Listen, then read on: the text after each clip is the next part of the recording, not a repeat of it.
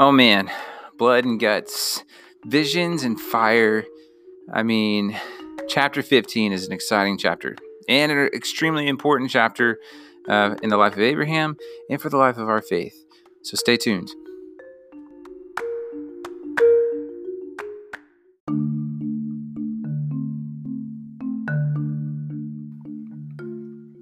Welcome back to Mr. Thomason's Bible class. I am Mr. Thomason, and today we're going to be looking at Genesis chapter 15.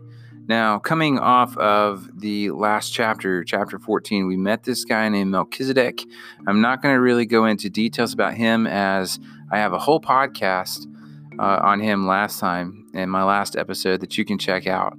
But the chapter 15 is an exciting chapter. The God shows up, speaks to Abram again, and we have this whole kind of setup of covenant going on in chapter 15.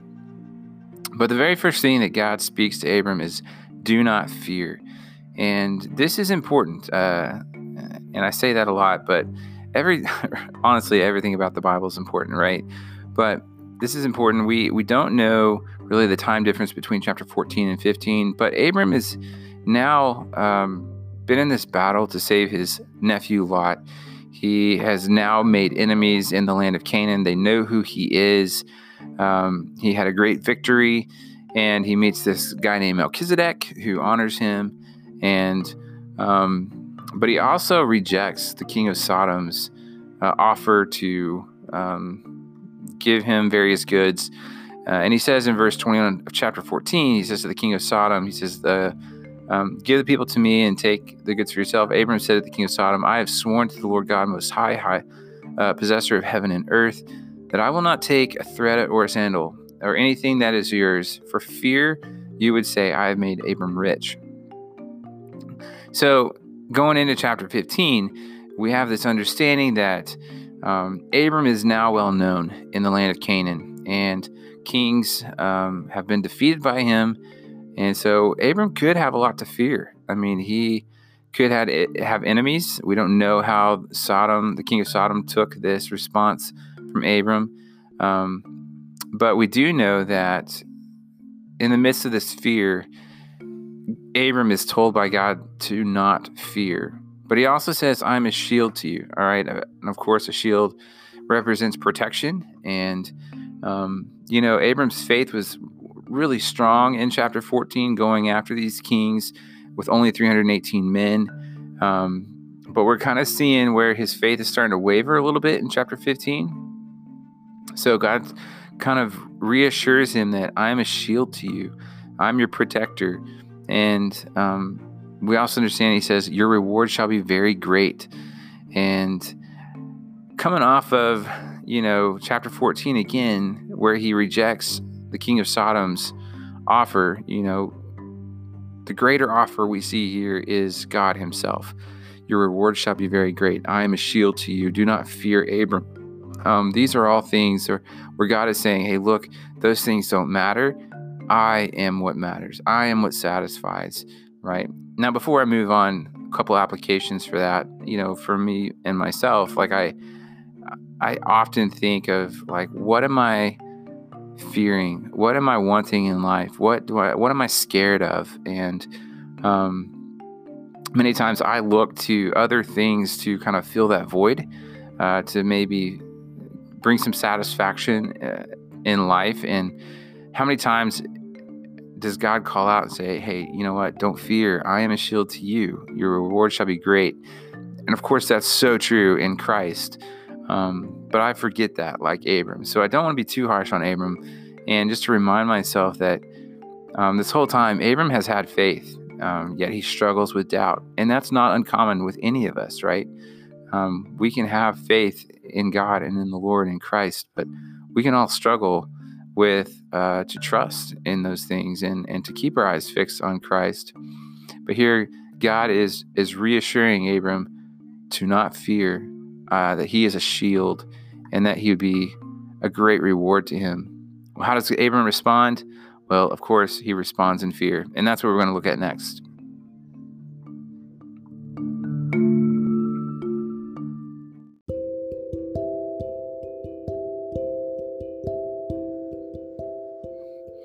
So Abram has a lot to fear. I mean, we talked about the fact that he's living in a land that's not his. He's a stranger and a sojourner in this land. He has just defeated all these kings, so he's made enemies and some allies. But I think, not what I think, but really what the word shows us is that one of the greatest fears that Abram has right now is the fear that he doesn't have an heir to his house. And where do I see that? Of course, it's in verse 2. God just tells Abram, do not fear.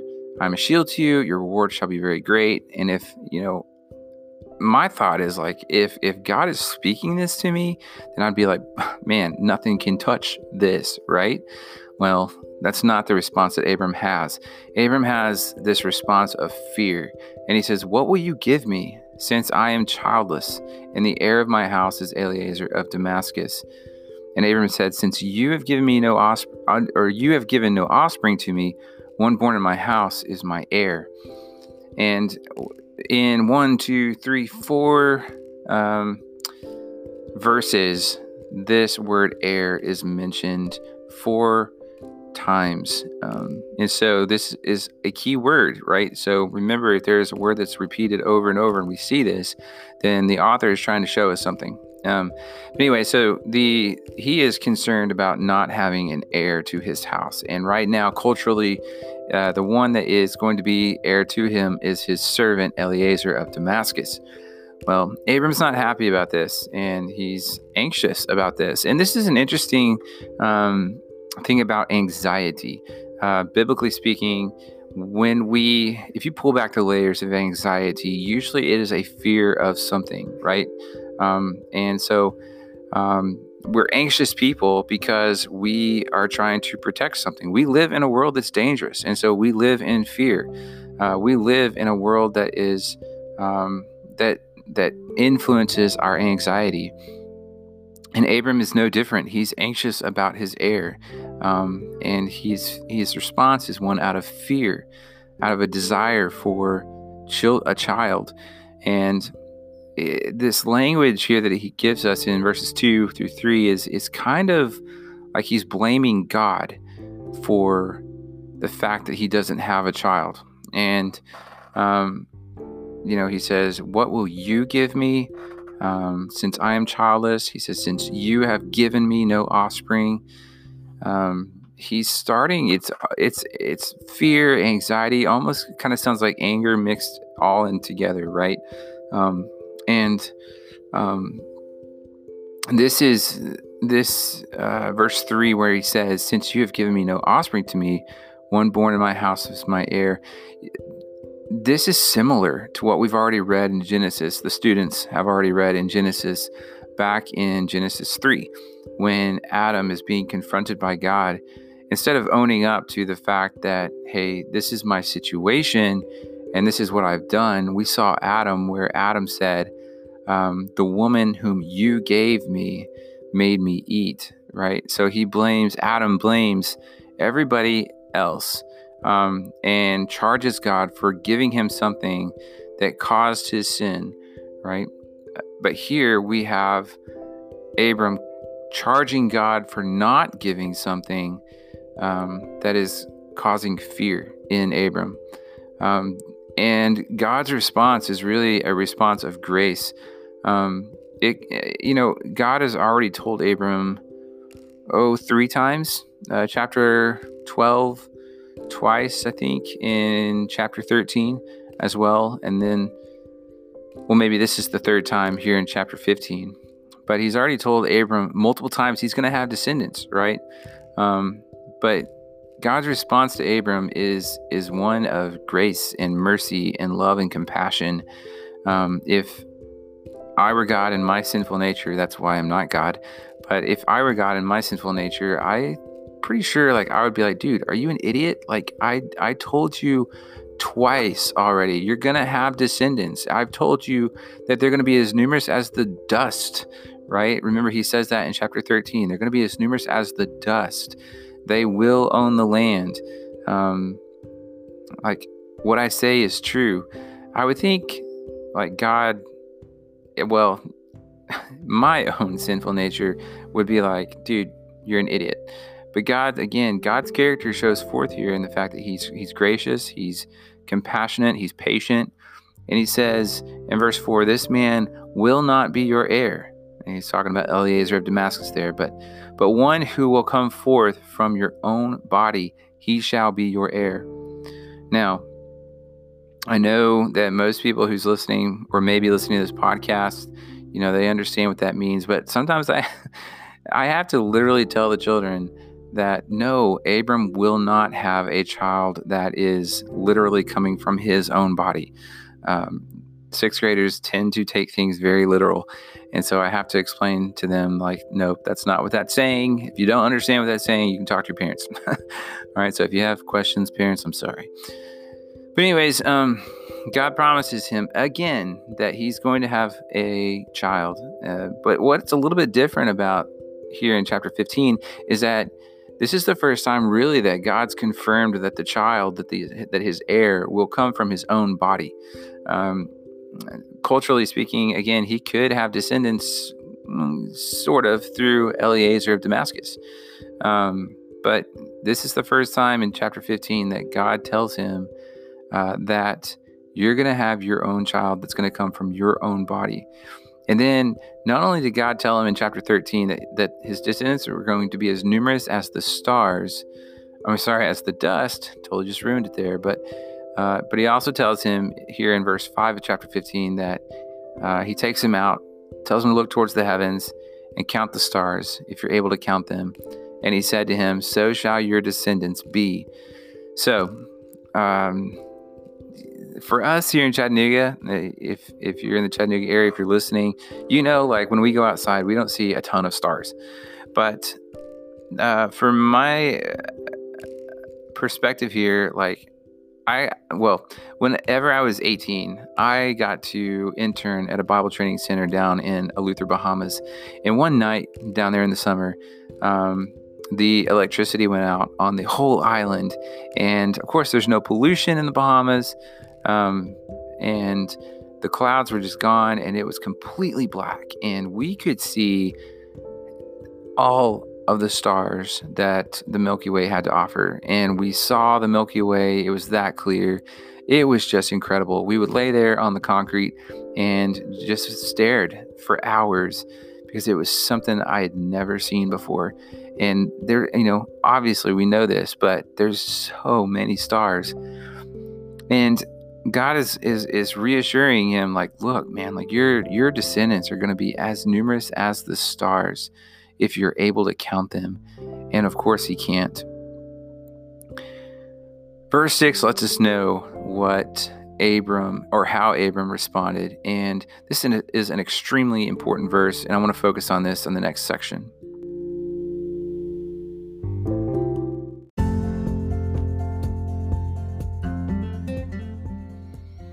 All right, so we're just coming off of where God responds to Abram and kind of Abram's harsh, anxious, fear-based response to God's kind of promise or encouragement at the beginning of the chapter.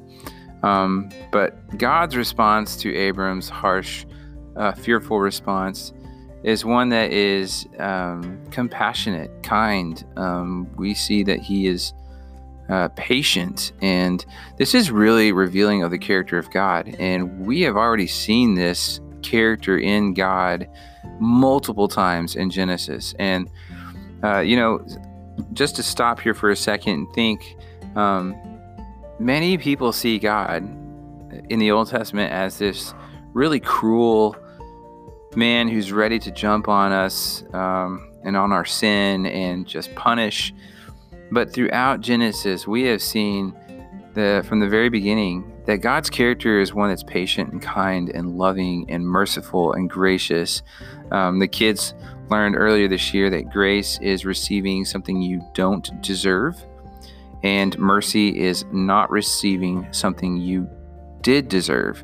And this response is gracious and it's merciful. Really, Abram's response is one that is not out of faith. And, God could easily go, you know what? I'm moving on. I don't have to work through this particular person. but that's not what he gets, right? So he receives mercy in this. And not only that, but the Lord continues to reassure him that he's going to have descendants and that they're going to be as numerous as the stars. So he's getting something he doesn't deserve as well, right? And that's grace. And so God shows him and says, so shall your descendants be. And verse 6 is a foundational verse, not just for Genesis, but it's foundational for the way Paul views righteousness and faith in the New Testament. Therefore, it's so applicable for us as well. So verse 6, he responds, or it says that then Abram believed in the Lord, and he reckoned it to him as righteousness. Now, there's some really interesting terms here. It shows that Abram believed in the Lord, and it says that he reckoned it to him as righteousness. This word reckoned, or as the ESV, I believe, translated as credited, is a banking term here. And we talked about in class how, a debit is you take out of the account, whereas reckoned or credit, you put into the account. So Abram believed. We're not really seeing any works here. We're not seeing that he's been good enough to receive righteousness. But it shows that in this situation, I keep saying Abraham, he's not Abraham yet. Abram believed in the Lord, and it was put into his account as righteousness. That's what faith does. Abram's character is one that has faith in the Lord with struggle. And thank God that that's us too. If I struggled and the Lord just decided, you know what, forget it, he struggles, well, man, I would have lost the Lord years ago. But the Lord continues to show his kindness and his mercy and grace to me through Christ. And because I trust in what God has done through his son Jesus, that faith is reckoned to me as righteousness. And there's so many verses that I could jump to on this, but really what's one that we looked in class is Galatians 3, and I'm just going to pull up my scriptures here real quick. I don't know if it's weird, in a podcast, if you hear typing in the background or whatever, but that's what I'm doing, pulling up scripture. Anyways, so Galatians 3, this is Paul talking. Paul writes half of the New Testament. I mean, he's a major writer towards the letters of the New Testament. And he's speaking to a people group that had come to faith in the Lord. But then there was those that kind of crept into their communities and started teaching that, really, if you're going to be saved, you need to obey the law. And of course, those certain people were saying, Abraham's our father. You need to obey the law in order to receive the Spirit. And Paul's confronting this, and he says, you foolish Galatians, who has bewitched you, before whose eyes Jesus Christ was publicly portrayed as crucified? This is the only thing I want to find out from you. Did you receive the Spirit by the works of the law, or by hearing with faith? Are you so foolish? Having begun by the Spirit, are you now being perfected by the flesh? Did you suffer so many things in vain, if indeed it was in vain? So then, does he who provided you with the Spirit and works miracles among you do it by the works of the law, or by hearing with faith? So again, Paul's confronting this, hey, did you receive the Spirit because you were good enough? Or did you receive the Spirit because you trusted that Christ was good enough, right? That you had faith in what he had done. And this is Paul's kind of ground and his basis for his argument here, that it's by faith. It says in Galatians 3 verse 6, even so Abraham believed God, and it was reckoned to him as righteousness. Therefore be sure that it is those who are of faith who are the sons of Abraham. Okay, so really cool verses here that Paul pulls out to give grounds for his argument. It's that, hey, you know what? You didn't receive the Spirit by being good enough. and doing all the right things. You received the Spirit because you trusted that Christ was good enough and that he did all the work for you. And how do we know this? Well, they were saying, look, we're children of Abraham. We have the law. You need to do what we do in order to really, for God to love you. And Paul this is kind of a slap in their face, really. And he does this in Romans as well. But he reminds them that, look, was Abraham a Jew? Had Abraham received the law? Well, of course not. Abraham hadn't received the law yet back in his day. The law hadn't even been written down. The nation of Israel hadn't even been established. So how did Abraham here, how did he receive righteousness? How was he seen as being in the state of right? Well, he believed what God had done and what God was going to do, and it was put into his account as righteousness. And so it says, therefore, all right, the conclusion is it's those who are of faith who are the sons of Abraham. Now, my question here for the class was, look, how many people in history have come to faith in Christ? And the kids kind of respond, well, way too many to count. And I was like, well, hold up. What did you say? And they're like, there's just too many to count. You can't count all the people that are in faith. And I said, and so those people that you can't count, who are they according to this verse? Those are the sons of Abraham. Well, wait a minute. What did what did God say back in Genesis 15 about the stars, right? And it says, of course, now look towards the heavens and count the stars if you are able to count them. All right, so shall your descendants be. So, man, like the connection there was great. And seeing that, those who are seen as descendants of Abraham are those that come to faith in Christ, and like Abraham, believed in the Lord.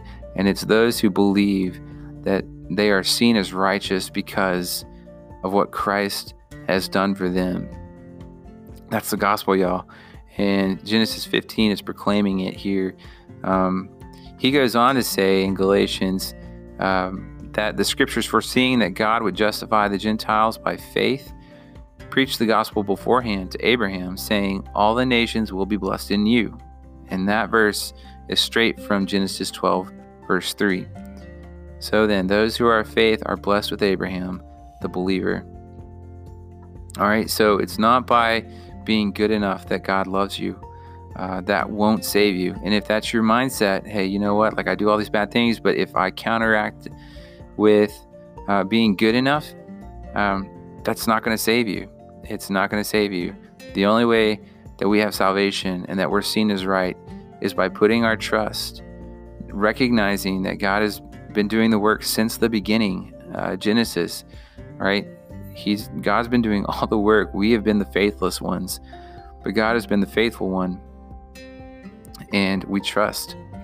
And so, man, Genesis 15:6 is a foundational verse for our faith. Yet there's so much more going on in this chapter, and I'm going to stop it for right now, and I'll have a part 2 in just a minute.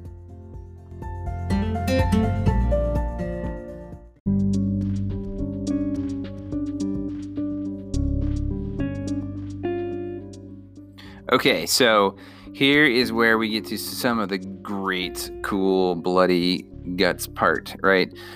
So we see that Abram believes God and it's counted him as righteousness. And the Lord says to him, he says, I am the Lord who brought you out of Ur of the Chaldeans to give you this land to possess it, right? And so God is declaring what he's already declared to Abraham, or again, Abram multiple times.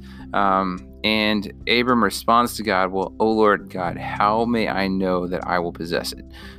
So, you said this, God, multiple times to me, but how do I know that I will possess it? And I think this is actually kind of a step of faith for Abram here. He's just believed God in his descendant, and now he's understanding that, how will I know I will possess it? this is an act of faith in the sense of like, he's going deeper, saying, all right, let's bring us into this relationship. And God does something pretty crazy. And honestly, it's not necessarily crazy in the time period. God is going to initiate a covenant with Abram. And this is actually a means that is usually done between kings and of the time. And so they would make a covenant with each other. Usually a greater king would help out a smaller kingdom, and they would make this covenant, and it was kind of a pact, a contract, and they would kind of go through this whole ritual process that would involve blood in some way, and basically saying, like, if this happens, if one of us breaks the covenant, then may what we did with this blood happen to us.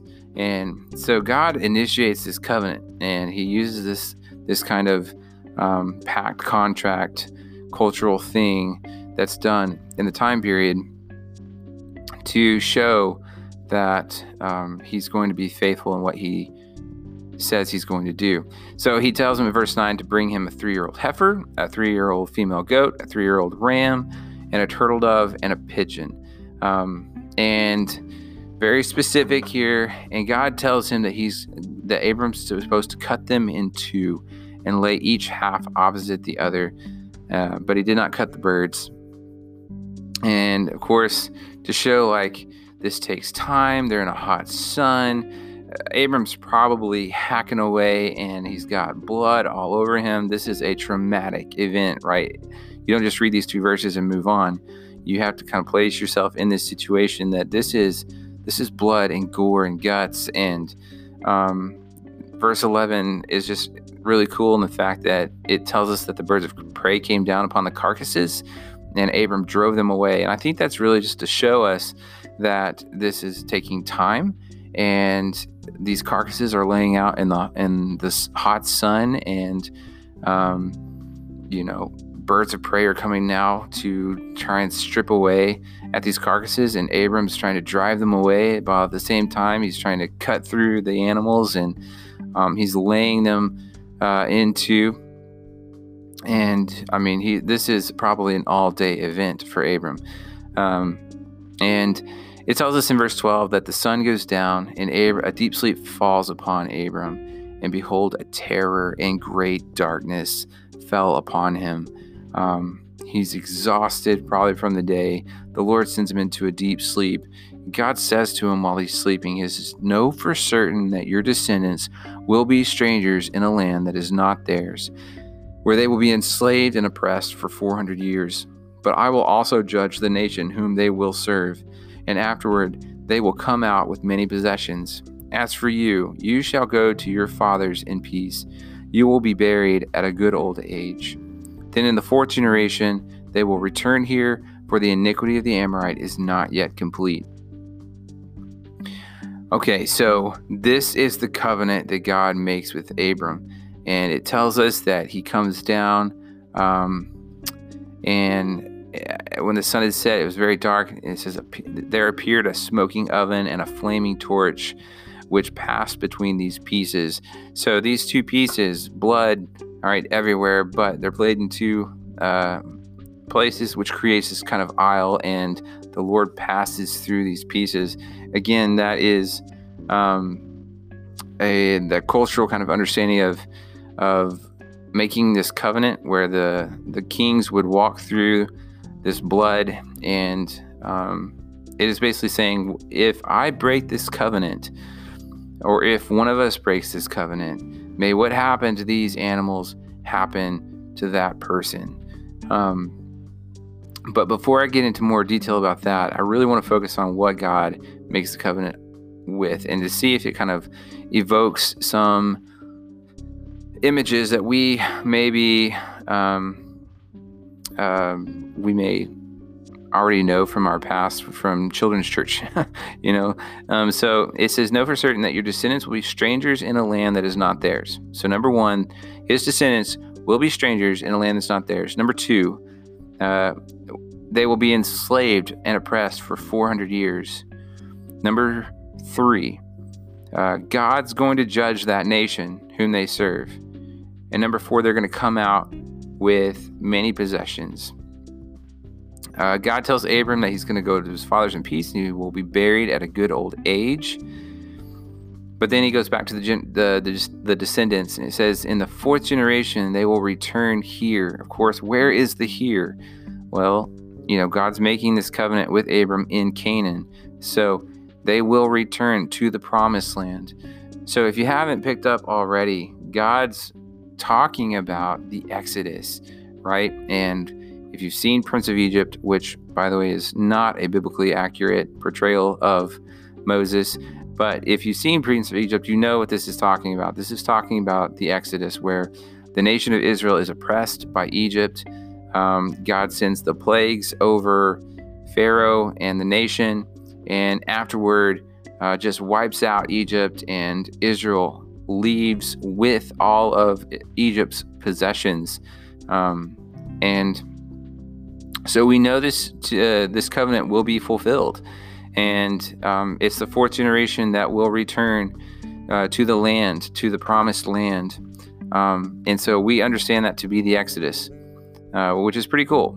This should also, though, evoke or remind us what has already happened to Abram. It may have been familiar to him, but back in chapter 12, we know that Abram went to Egypt because of a famine, right? And while he's in Egypt, God sends a plague over Pharaoh, and then he walks out with many possessions. So what happened to Abram is going to happen to his descendants. And that was a foreshadow, of course, of what's going to happen to the Israelites. And of course, we know that as New Testament believers, that we now see ourselves as these Israelites who are in exile at the moment in this wilderness, that this is not our home. And we know that one day we will return as well. So this is sort of pushing even further. But we're definitely seeing where this is pointing us towards the Exodus. Now, I talked about the fact that the covenant, if it's broken, what this is saying is if one of us breaks the covenant, may this happen to us, right? So somebody's blood is going to be spilled. And guess what? We know it's that God is the one who's faithful throughout history towards his covenant. To Abram, to Noah, to Moses in the Mosaic covenant, and to David in the Davidic covenant. And it is not God who breaks the covenant. It is the people who break the covenant. And so truly, we are the ones who are to be, whose blood is to be spilt. But rather, what we know as New Testament believers, that the one who actually spills the blood is, of course, Jesus, the very Son of God, who comes and lays down his life for us, for those that have sinned against God's covenant.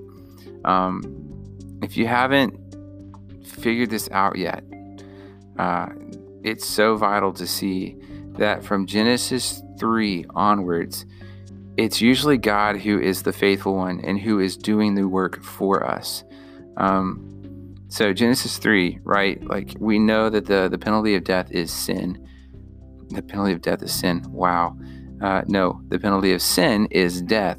And Adam and Eve deserve to die.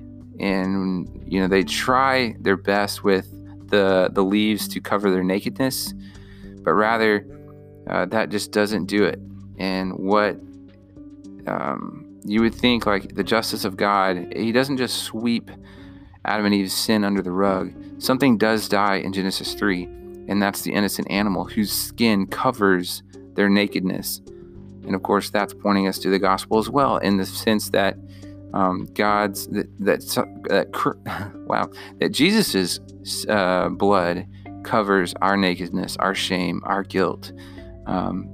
So we see where God does the work in Genesis 3. There's multiple other places already in Genesis that we see God, who is the faithful one who does the work for us. We're seeing this here in Genesis 15. You'll see it in the rest of the Old Testament. And of course, you see it ultimately in the gospel, in that while we were yet sinners, Christ died for us. So Genesis 15, again, is pointing us to the gospel.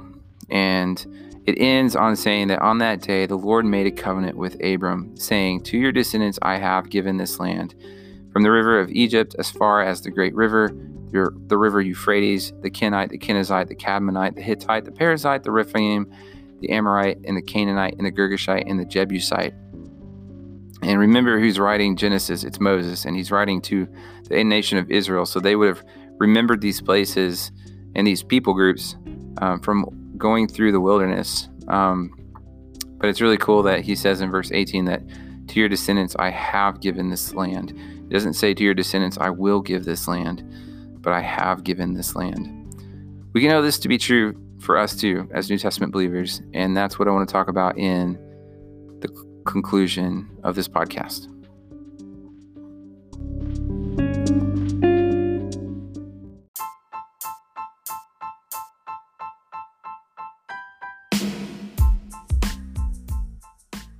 Okay, so we've been seeing how Genesis 15 has been pointing us to the gospel. Ultimately, that Christ is the one who shed his blood so that the penalty would be paid because we are the faithless ones, while God has been faithful this whole time. We rightfully titled this chapter the Abrahamic covenant. There are 5 covenants. So you have the Noahic covenant, the Abrahamic covenant, the Mosaic covenant, the Davidic covenant, and ultimately you have the Messianic covenant. And we understand that it is because of God and because of Christ that we too are looking forward to a land that really we're exiles in this land, and our home is another land, of course, in heaven with Christ, the New Jerusalem, the new heavens, the new earth, where we're with Jesus, where we're with God, and we're dwelling with him as it was supposed to be in Genesis 1 and 2.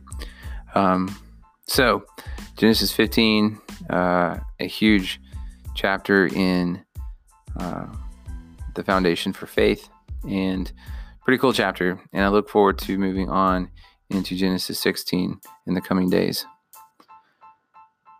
This is Mr. Thomason, and class is dismissed.